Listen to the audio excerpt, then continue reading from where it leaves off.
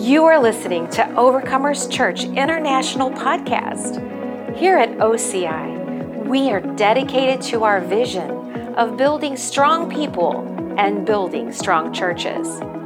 From wherever you are listening, we hope that this message leaves you equipped and encouraged.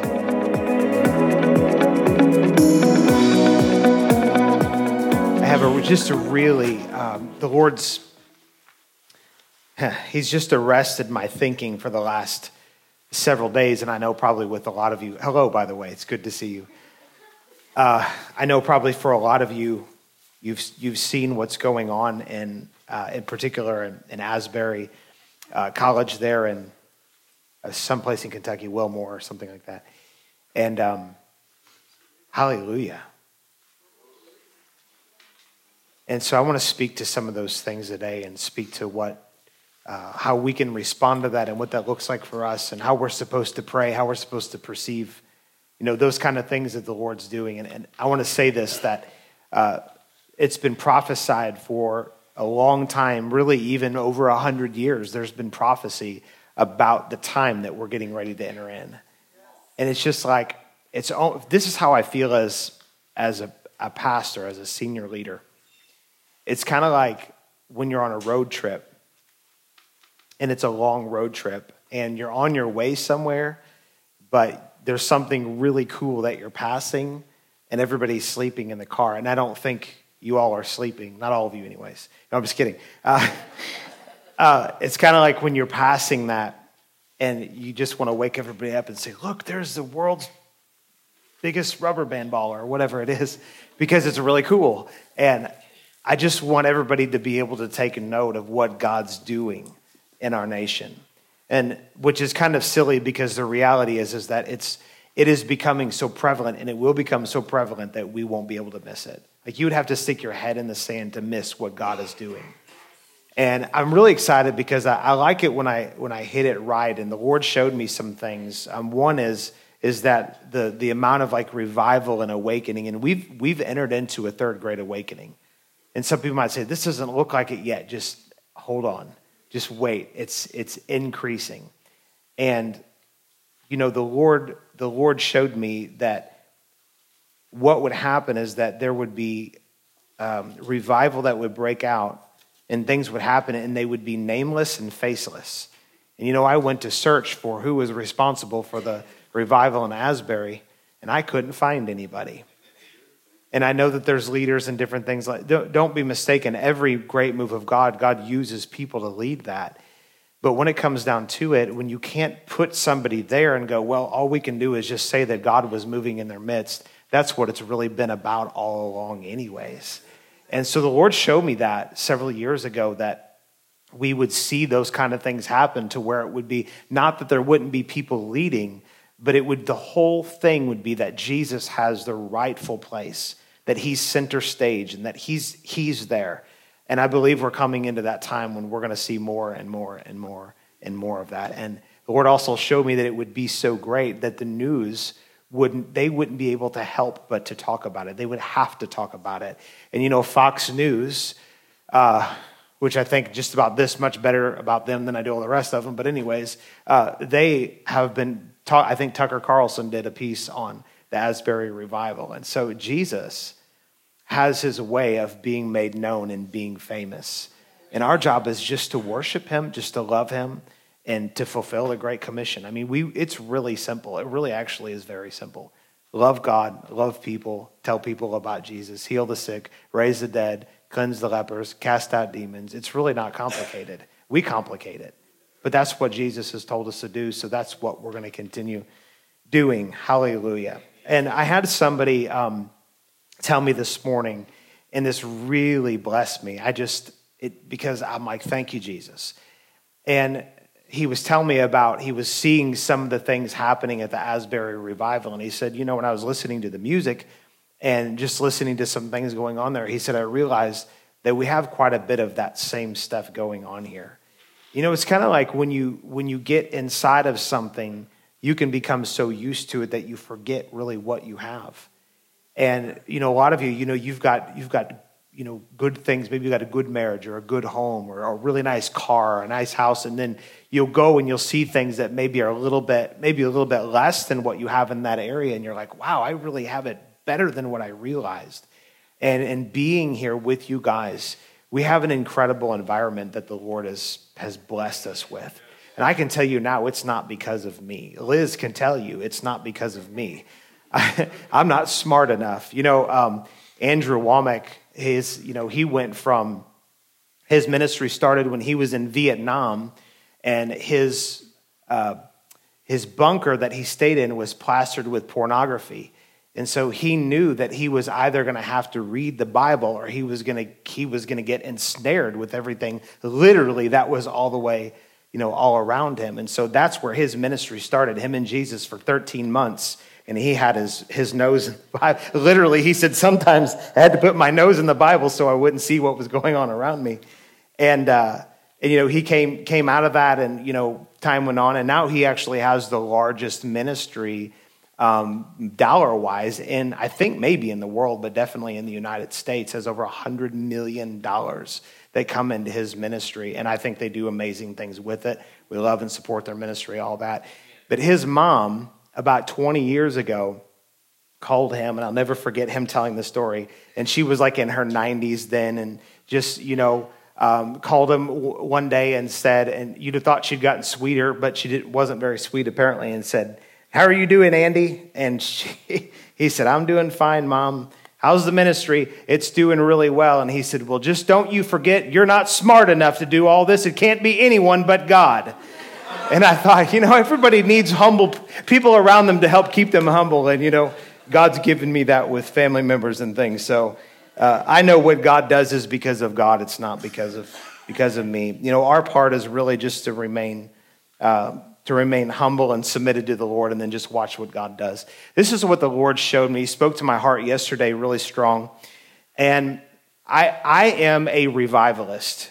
I believe in revival. I've been contending for a move of God in my heart, in my home, in my family, in my church, and in my region, and in my state, and in my country. Me personally, whatever anybody else does is between them and the Lord. I have resolved in my heart, and it started when I was 18 years old. I made a decision that I was going to contend for God's best.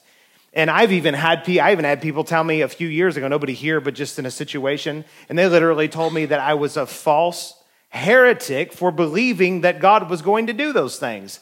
And I was like, okay, well, you don't know anything. And so I believe that. I believe that God wants to do amazing things in our midst, and he's already doing amazing things, and he's going to do more amazing things. And so I recognize, you can identify. You can recognize best what you can identify with most.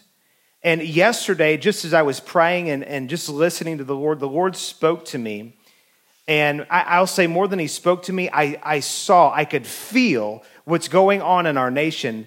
And there is a faith for revival, a faith, an expectation for a move of God in our country that I don't think was there even 2 weeks ago. There's something that's been supernaturally settled, particularly on the people of God. And as a matter of fact, I met with a couple of my pastor friends here in this town, and I was interested to see what they thought about what was going on. And they're different denominations. One's Presbyterian, the other one's Methodist. I mean, we are night and day difference as far as a lot of how we believe and how we do our services and everything like that. And you know what? Both of them guys are so excited about what the Lord's doing. And they're saying, we want that to happen in our church. We want that to happen in this town. And I'm thinking, thank you, Jesus. And so there's a stirring happening in the hearts of people all over. And really, I believe it's at a very grassroots movement. And it's not just on believers, it's on the nation. There is a faith on the nation. Not everybody. There's plenty of wicked people that don't want God. But there's a lot of people that don't even know that they need God, but they know they need a change, and they're just saying, I want something different. And the deal is that for all of the stuff that we've been working and pushing towards and releasing and believing God for, we're going to see the Lord come through in mighty ways and do things that we never even dreamed of. Not only what we expected, but he's going to surpass our expectations. Hallelujah. So here's what I want to share for a few minutes. And just in the light of this move of God, there's a lot of different phrases that you could put on it. I'm going to do my best to articulate things that the Lord has been sharing with me concerning revival, awakening, a move of the Spirit, reformation, transformation. There's all these different terms we can use that can depict different things that the Lord is doing.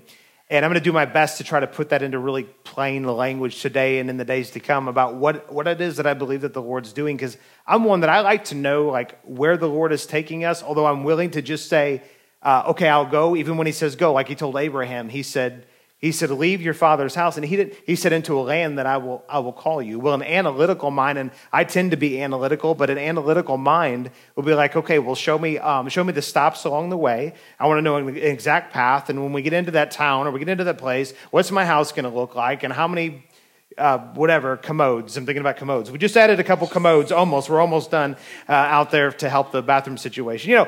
People like that want to think about all of those things. Sometimes God will give you a detailed blueprint about things, but other times he'll just say, I want you to pick up and I want you to go.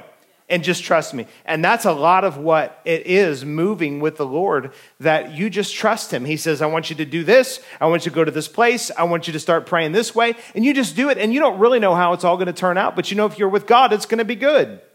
Amen. And so I'm going to do my best to try to share some of those things. And one of the things that I think is really important is outpouring is another word. And that's what I would probably consider what's happening in Asbury. It is an outpouring of the Holy Spirit. And it's awesome because it's very organic. And you just had people that basically said, God, we just want you. I listened to part of the message that was given in that chapel hour. And it was nothing fancy. It was what I heard was good. It was fine. But it was the people who are like, Lord, we want you. And it was like the faithfulness of God and the desire of God met the willingness of the people, and something sparked. And so there's a lot of questions that get put in that. And so I'm going to do my best to try to answer some of those questions. But when you see like revival, awakening, moves of God, outpourings, things like that, we could phrase it like that. Sometimes we use different language to describe different things, and we probably don't always phrase it right. But it's God moving and then the people responding.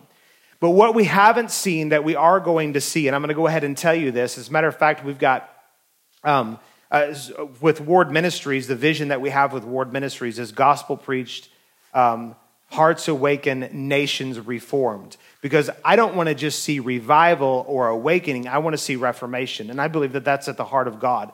Revival or awakening, outpouring will change the condition of people's hearts. It will awaken people to God and their need for God. But reformation changes how they go about doing things.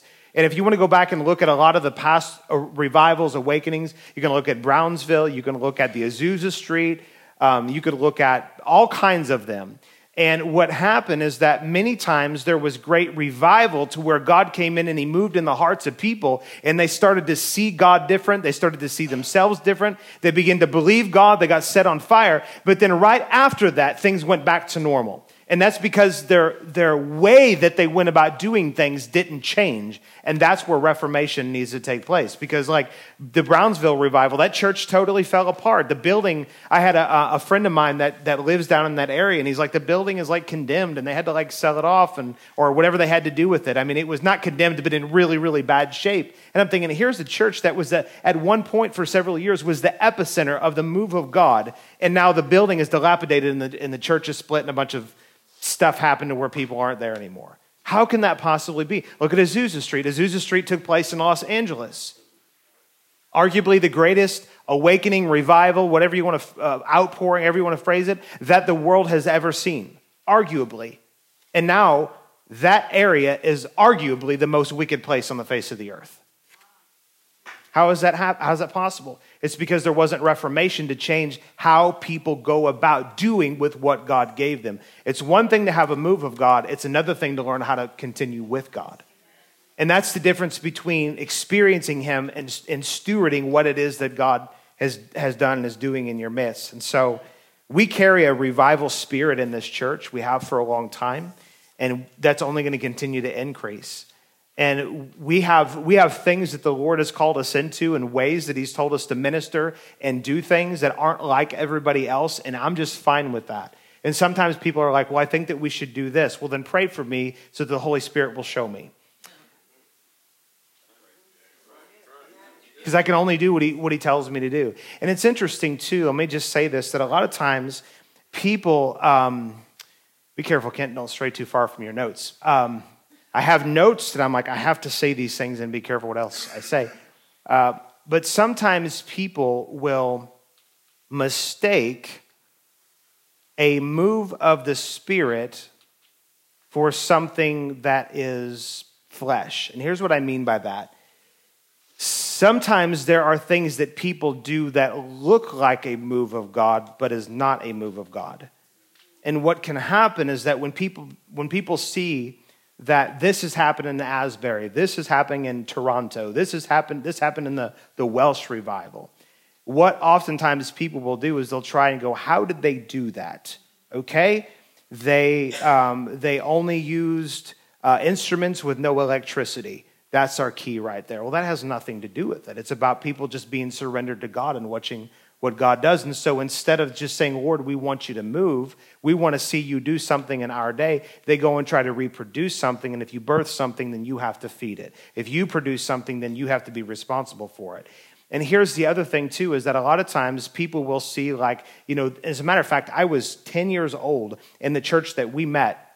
And I remember this guy, he stood up, because the way that pastor would run things, he said, does anybody have a word? And there's reasons why I don't do that and why we pass things through, a channel, because it keeps everybody safe and makes sure the words are accurate and uplifting. And this pastor at this time didn't do that. And he said, does anybody have a word? And this guy stands up. I'll never forget this. And the room was extremely uncomfortable.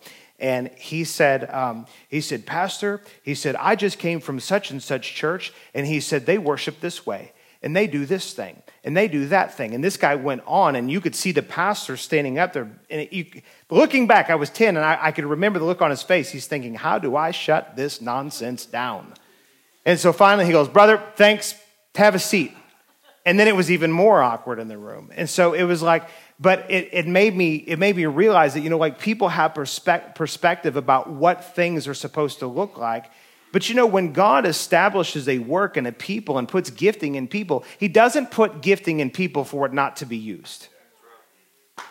He doesn't put a teaching anointing on a pastor for him not to teach. Does that mean that pastor should teach all of the time? He shouldn't. No, in fact, we've had times when I didn't pick up the microphone and minister anything. We just worshiped the whole time.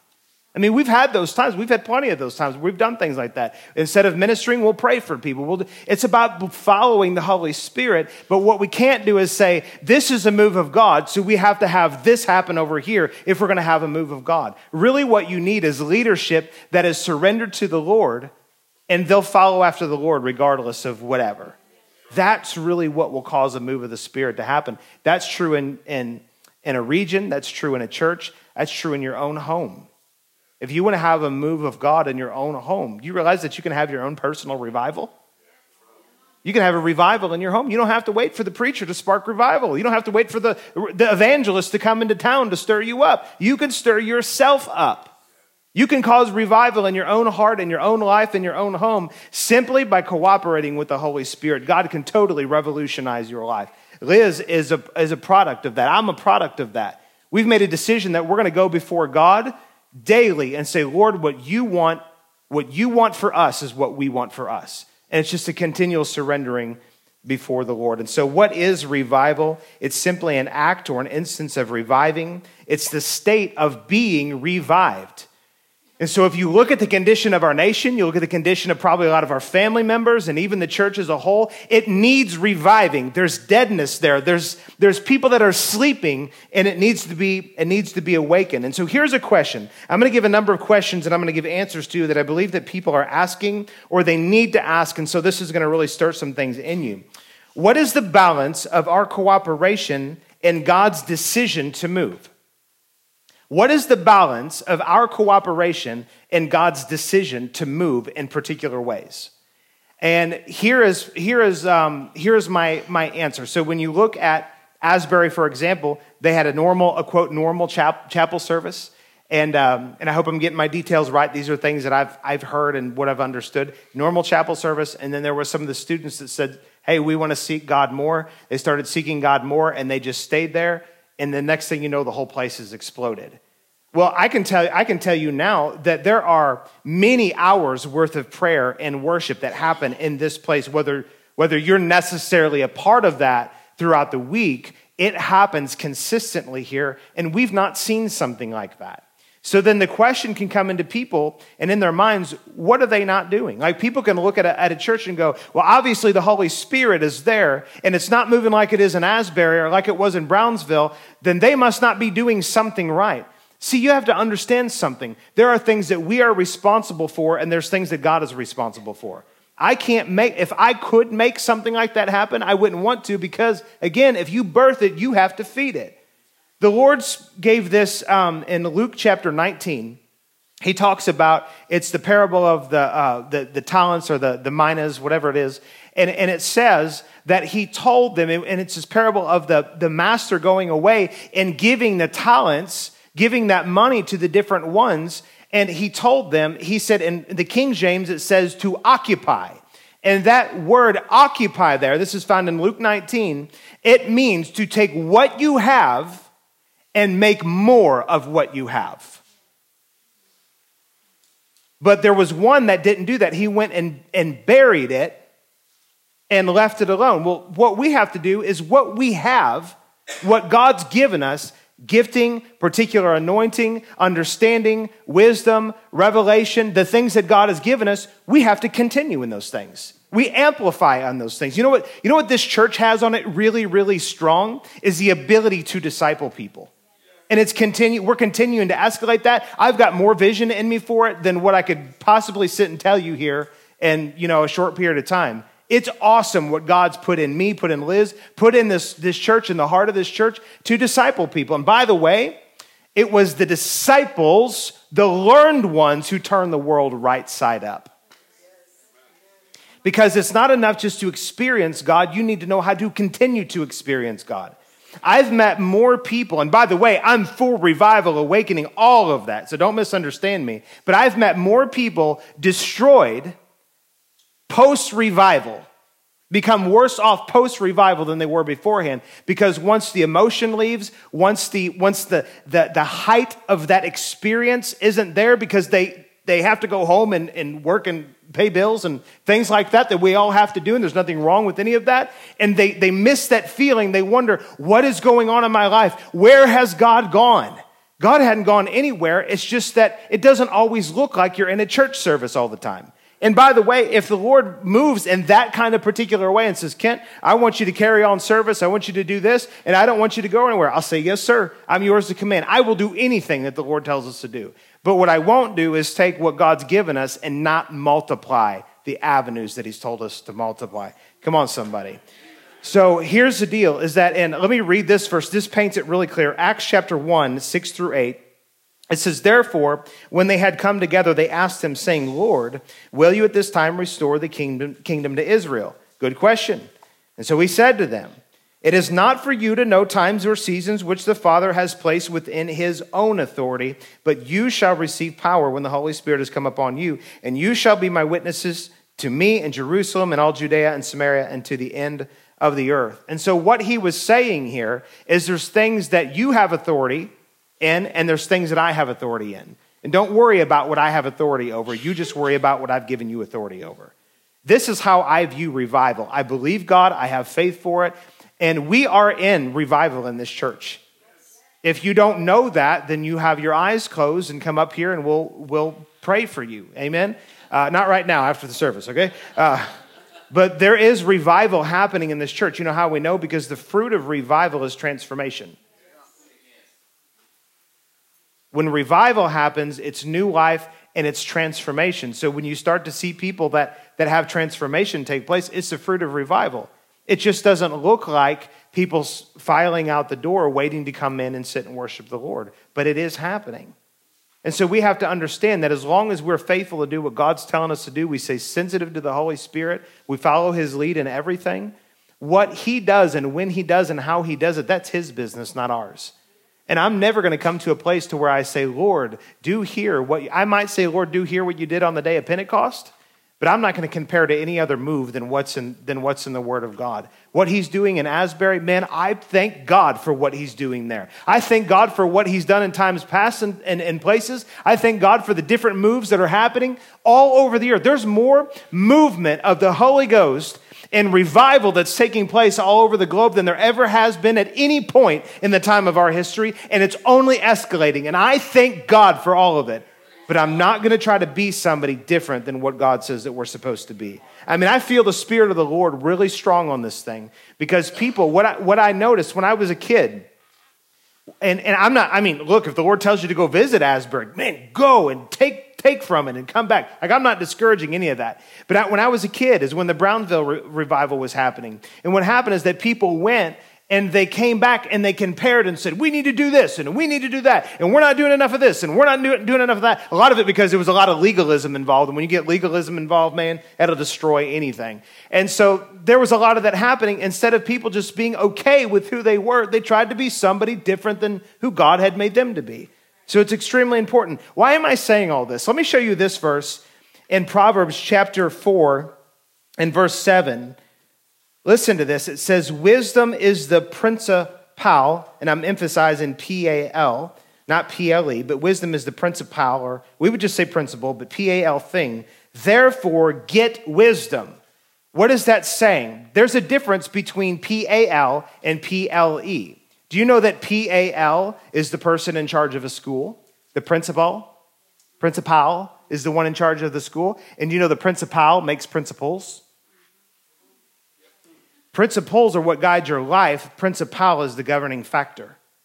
And all of your getting and everything you do, get wisdom, for it is the governing factor in your life.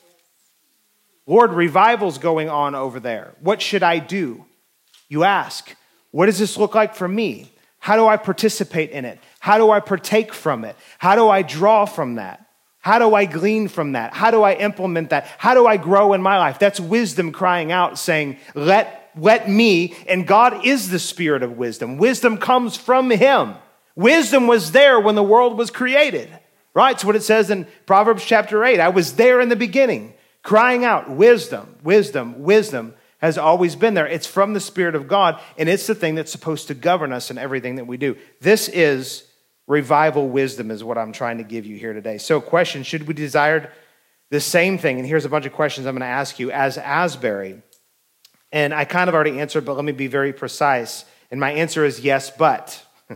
Yes, we should desire to be hungry and to see a move of God, but we should not attempt to duplicate the outcome. And like I said, whoever gives birth is responsible to feed what they birth. You know who birthed what's happening in Asbury? God did.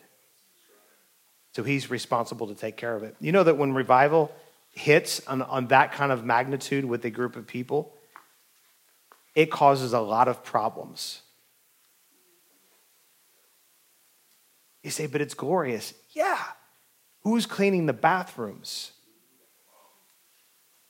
That's what I want to know. They probably were used to 300 people or something, like 2 times a week or something. I don't know what their numbers are, but let's just say probably something like that. And now they have 2,000 people a day, that's a problem. Where do they park? What are you going to do with them when they're standing outside? What happens when the weather's bad? All of these things that go into it, revival causes problems. It's worth it. So we have to steward whatever God gives us. But if God births something, He will feed it. He will raise up the people. He will send the finances. He'll do whatever. And this is why I've learned, and I have this conversation very often, because Katie and I we're all, we're brother and sister. Liz is my wife. Katie's my sister. Just always try to be clear about that. But Katie and I have this really interesting dynamic. It's her job description is director of ministry and operations. And on our flow chart, that's how we have it. But it's also Kent's older sister. And so we have this back and forth thing that we do. And sometimes people will come in, they're like, you guys are okay? We're like, we're fine. We've been doing this for 40 years, So, not really. It's not that heated. I'm just kidding. But we have a little bit of that brother-sister thing that's there. And I'll often say this, because we find needs that arise. This group of people needs ministry. We got to do something about it. We've got a problem over here. We got to do something about it. And I'm usually the one although sometimes she is, but I'm usually the one to step back and say, are we being moved by need, or are we being moved by the Holy Spirit? Because if we're being moved by need, and sometimes that just happens, but if we're being moved by need, we have to be really careful that we don't go and try to meet a need, because the needs are always greater than the amount of people there are to meet the needs. Lord, what are you telling us to do right now? What are we supposed to do with the money? What are we supposed to do with the people? It's always about stewarding what it is that God's given you. So, how should we pray? Here's another question. How should we, I missed one. Should we ask him for more? Should we ask God for more? And I'm talking spiritually. Here's the first, and really this is practical too. Here's the first rule of revival. Be grateful for what you already have before asking for more. There's a lot of people, and I was involved in circles, and Liz and I were involved in some circles to where it was like, God, we need more. God, pour out your spirit. God, all this stuff. And there was no like, God, thank you for Jesus. Thank you for what you've already done. Thank you for loving us. Thank you for providing for us. So like if you're asking God for more and you're not thankful for what you already have, you're not really stewarding what it is that you already have. So why would God give you more of something to not steward well? First rule of revival, be grateful for what you already have before asking or believing for more. So why should we say give us more when we don't do anything with what we already have? And oftentimes that is the truth. We are not utilizing what we already have. How should we pray for revival? This is where it gets meaty. How should we pray for revival? I'm just trying to answer questions that I think people could be asking or even should ask. And here is the answer: Lord, not my will, but yours be done. Then you die.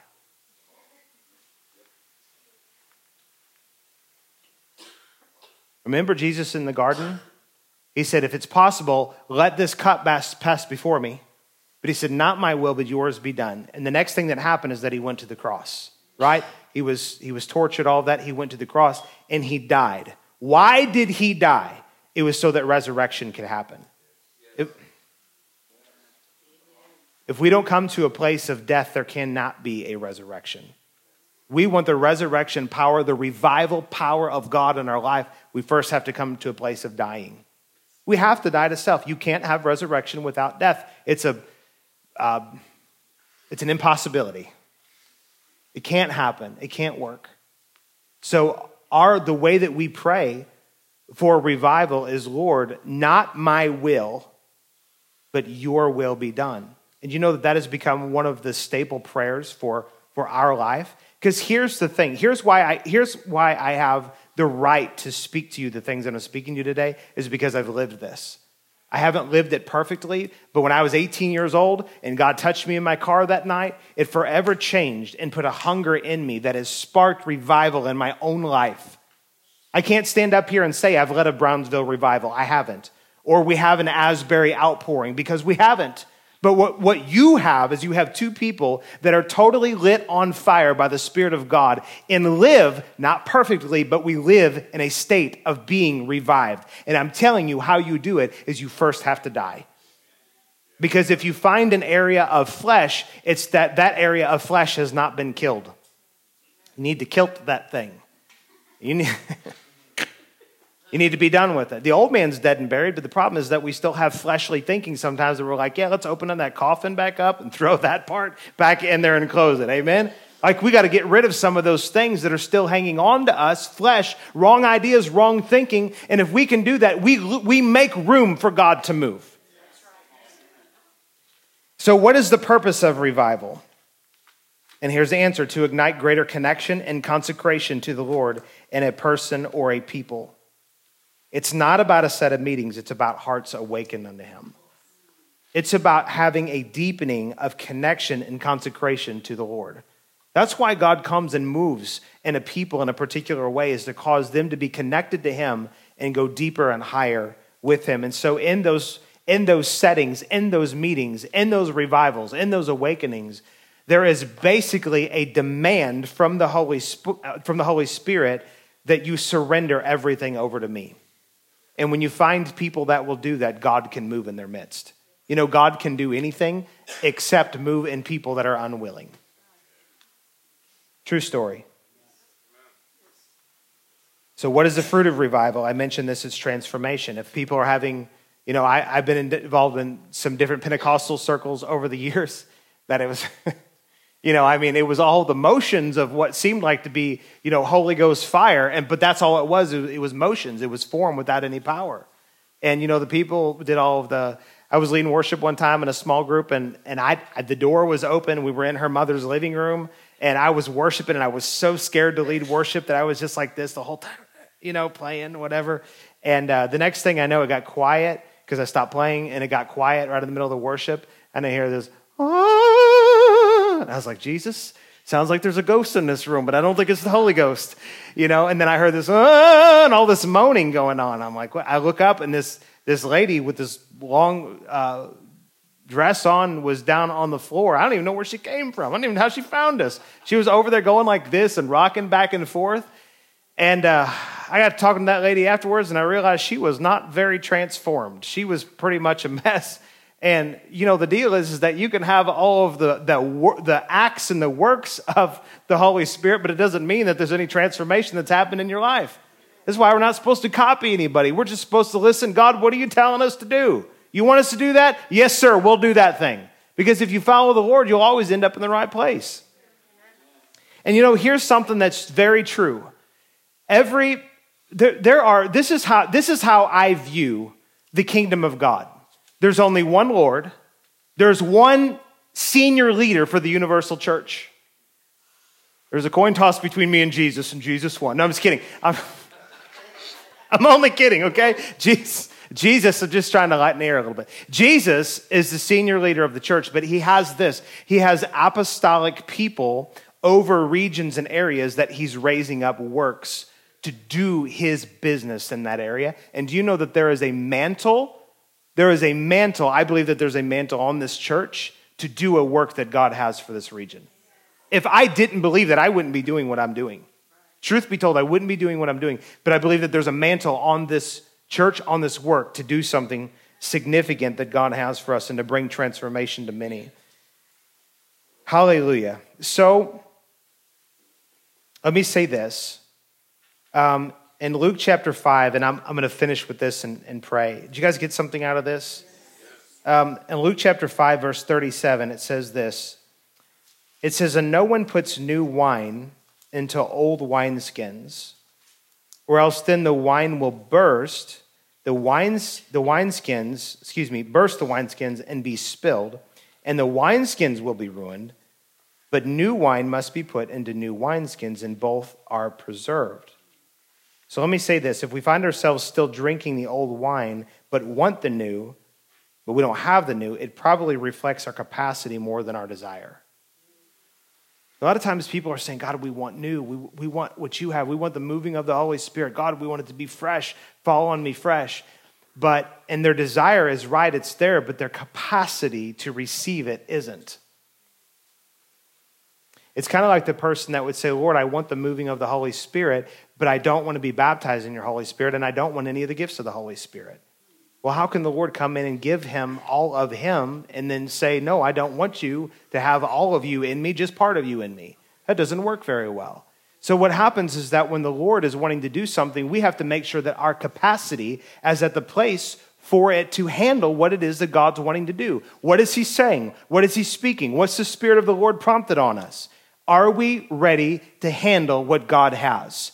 And we would all like to say, oh, yes, Jesus, I'm totally 100% ready. But this is what I do. This is my norm now. When God gives me a vision, he shows me things, he reveals things to me. My immediate thing is, thank you, Jesus. And then my next thing is, what do you need to change in me to prepare me to handle the more?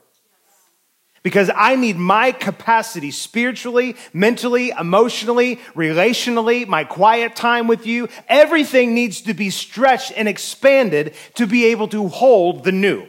So in the natural, what this parable is talking about, or what this analogy is talking about, it's that whenever you, and I don't know anything about wine, but this is what I do know to be true about it, is that, back in the day, they would have, wine skins that they would put wine in, but they would have new wine with new wineskins, and then what would take place is that the wine, when it was poured in, it would expand.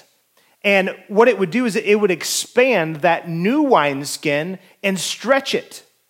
So then once that wine was gone, the old wine was gone, if anybody were to take new wine and put it into that wineskin, if it were to go to stretch more, it would burst it. And not only would the wine be wasted, but also the wineskin. Do you know that you are the wineskin? And if you are at a place to where you're crying out for more and you're not seeing it, it's the mercy of God that you're not seeing the more because you're not ready to handle it. So how do we determine that? The only thing I know to do is just to stay before the Lord and say, change me, mold me, make me, grow me, mature me, disciple me, fix anything in me, show me whatever you want to show me, so that when the more comes, I'm prepared to handle the more. Because I don't think anything would be more terrible than to have the Lord do something significant and we're like, oh, well, we weren't expecting this. Or to have the Lord do, you know, one of the saddest things is to be in a service and to see the Lord doing something significant and have people go, you want to know what a demon looks like in a church service?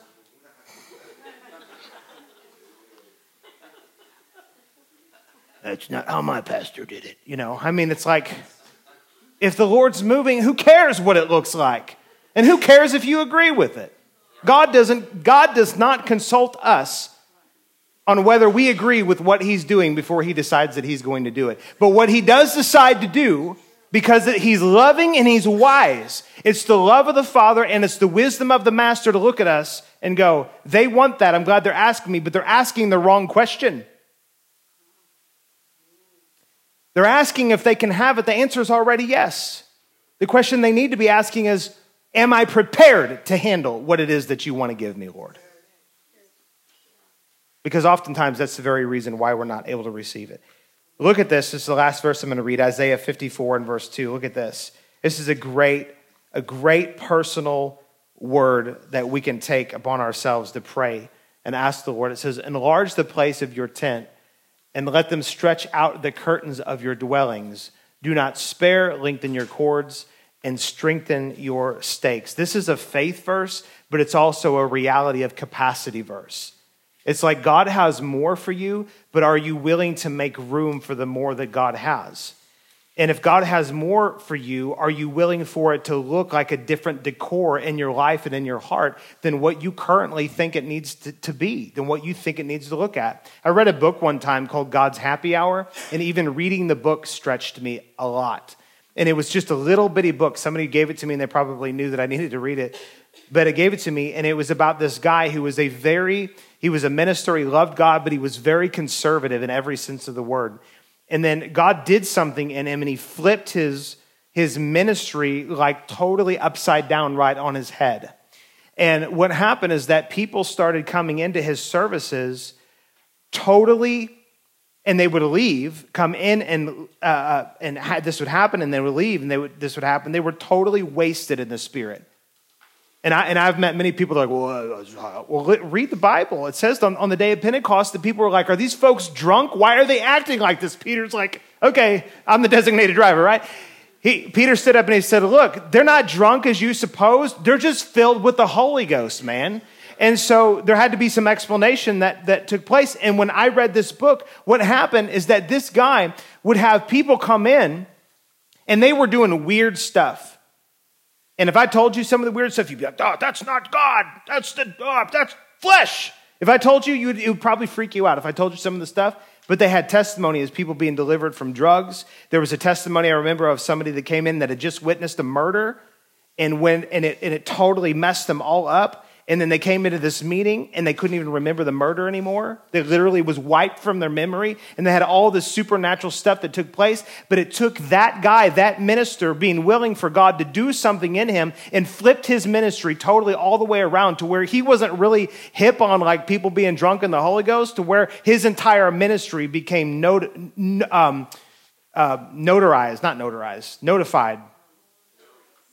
notorious. Thank you. And then I knew it was an N-O word. Notorious for that kind of stuff taking place.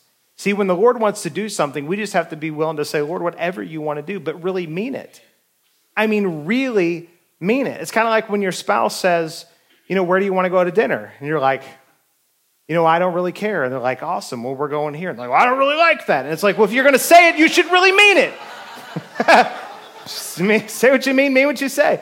And with the Lord, we have to be willing to do that, but then follow it up and say, Lord, whatever you need to do in me, in my heart, and in my life, do the work so that I can have the thing that it is that you want me to have. See, the Lord has workings and ways and things that are so far beyond where we are right now. And what the church needs to do is it needs to expand its capacity, take on new wineskins so that God can do what he wants to do. On the day of Pentecost, nobody had ever been filled to the point of, according to our records, nobody had ever been filled to the point of looking like they were drunk. But yet God did it. I'm not saying I want God to do that. I'm saying I want God to do anything that he wants. And all my responsibility is like, Lord, I want you to enlarge the place of my tent and and I'll stretch out my curtains of dwellings for you to come in. I'm not going to spare. I'm going to lengthen my cords and strengthen my stakes to be prepared to handle what it is that you want to give me. And that's how you prepare yourself for revival. That's how you prepare yourself for the more. And regardless of what God does corporately, what he does regionally, you can make a choice to have him move in your life. You can make a choice to have him move in your heart. You can make a choice for God to come in and do a work in you. And if there's something that this generation is crying out for more and more and more all the time, what's the youngest generation? His age, youngsters. Gen Z, that generation, they're realizing, and I gave these statistics like 10 years ago, so for like the last 10 years, 15 years, what's been happening is that there's been a trend of people getting to the place of high school, graduating. Not only do they leave church when they go to college or go to the tech school or whatever it is, not only do they leave church, they leave the faith. Like 80% of them. Like that's staggering. Staggering numbers of them are leaving the faith. And you want to know the number one reason why? Is because they felt that church had no relevance in their life. And you know why? Because they saw people that were older than them talk about how great God was, because most of them had experienced God, but at the same time, they were informed without power and they wouldn't let God move anymore within their midst. And so the younger generation they come up in this and they're hearing God's great. We love God. We got to serve God. And what you have is the older people operating in an old wineskin, operating in the old ways, not allowing the newness of the Spirit, and the younger generation are going, I can't relate to that. I've had people say, how come we don't sing more hymns? And I'm fine with hymns. Some hymns are the most amazing songs, and some of them are total garbage. And I've had people say, we need to sing hymns. And you know what? My heart goes, and I didn't mean that in an overly sarcastic way, but let me just say this. My heart goes out to people that experience the Lord under the hymns, under that kind of teaching, under that kind of thing, because God really did move. But what's he doing now? What's he breathing fresh life in now? What kind of music and things is he ministering through now? Because God is a now God. He's moving now with people. He's releasing fresh word. He's releasing fresh fire. He's releasing fresh revelation. Are we willing to step in and say, I'll receive that? And a lot of times people are scared because they're like, I don't know about that. Listen, if it's in the word, it's right. The message should never change, but the methods do change. Music changes, preaching style changes, attire changes, but it doesn't matter if the message is there, if the word is there, if the Holy Ghost is there, it doesn't matter what it looks like. And this is the very reason why. And we, on occasion, we'll do some hymns, and I've even told them, I'm like, maybe we should go back and do some of those. They reach people and touch people in that generation. I don't know how to balance it all out. But one thing is for darn sure, I refuse to lose the younger generation because I am unwilling to change and stay a dinosaur and stay stuck in the old ways of God moving and not be willing to take on the freshness of what he's doing now. And if you can just open your heart up, and I think that there's wineskin and new wine being poured out for the church as a whole, but, in local churches, but church as a whole. And if you take some of the songs, and some of them, honestly, they're coming through some people that I'm thinking, man, I wish you understand some things better how to vote. Because a lot of these musicians, they are like part of the left coast. And so anyways, but they have an anointing on them and they release songs that are so unbelievable. And I'll ask people something, I'll be like, have you heard this song, Communion? Ever listened to the song Communion? Take me back to the garden, the place where I belong. People are like, well, I'm not into that newfangled music. I'm like, wait a second, the Spirit of God is breathing something fresh. Do you not want what's fresh from God? I do. I want what's fresh from God. And it's not just about the music. It's about whatever God is pouring out, whatever he's releasing. So your prayer, my prayer needs to be, God, enlarge my heart. I'm making room for you, God. I'm making room for you. If it violates your word, I cast it out. If it doesn't sit well with me, maybe I don't understand something, maybe it's wrong, I'll put it on a shelf and let you reveal it to me. But God, if it's you, if it's your word, if it's your Spirit moving and it brings life and transformation, I am all in. So you got to enlarge your heart. You have to do it. You are the one that's a steward over this. And I don't mean your physical heart. I mean the heart of your soul, the way you think, the way you believe. You're in charge of that. So you have to be the one to go in there and till up the ground and say, Jesus, put in there anything you want. Plant the seed that you want in there. I'm going to water it. And I'm going to believe that you're going to bring increase into my life in the way that you need to bring increase. Thank you, Jesus. I know that most all of you in here and probably those watching online agree with what I'm saying here, but this is a reminder. Let's move with God. Let's stay fresh. And I hate to use the word relevant, but relevant with God. We're not trying to be relevant with the culture, just relevant with God.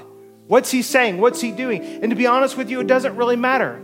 You watch, there will be people that be like, well, Asbury, all they have is a guitar, a slap box, and a piano. That's what we need. And you know what they're going to find? Nothing more than what they had before. It doesn't matter the instruments you use.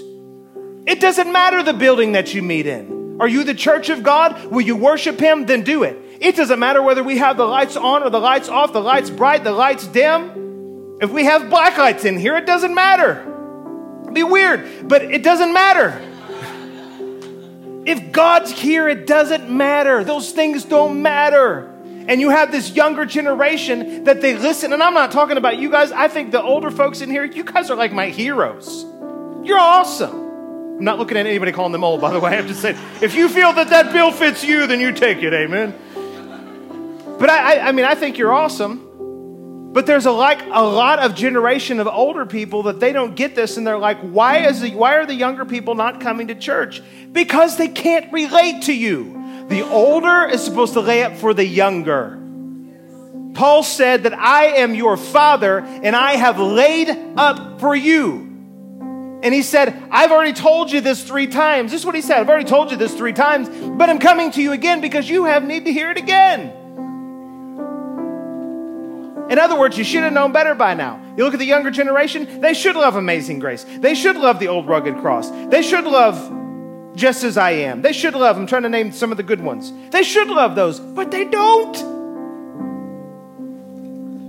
Is the song more important, or is Jesus and the Spirit of God more important?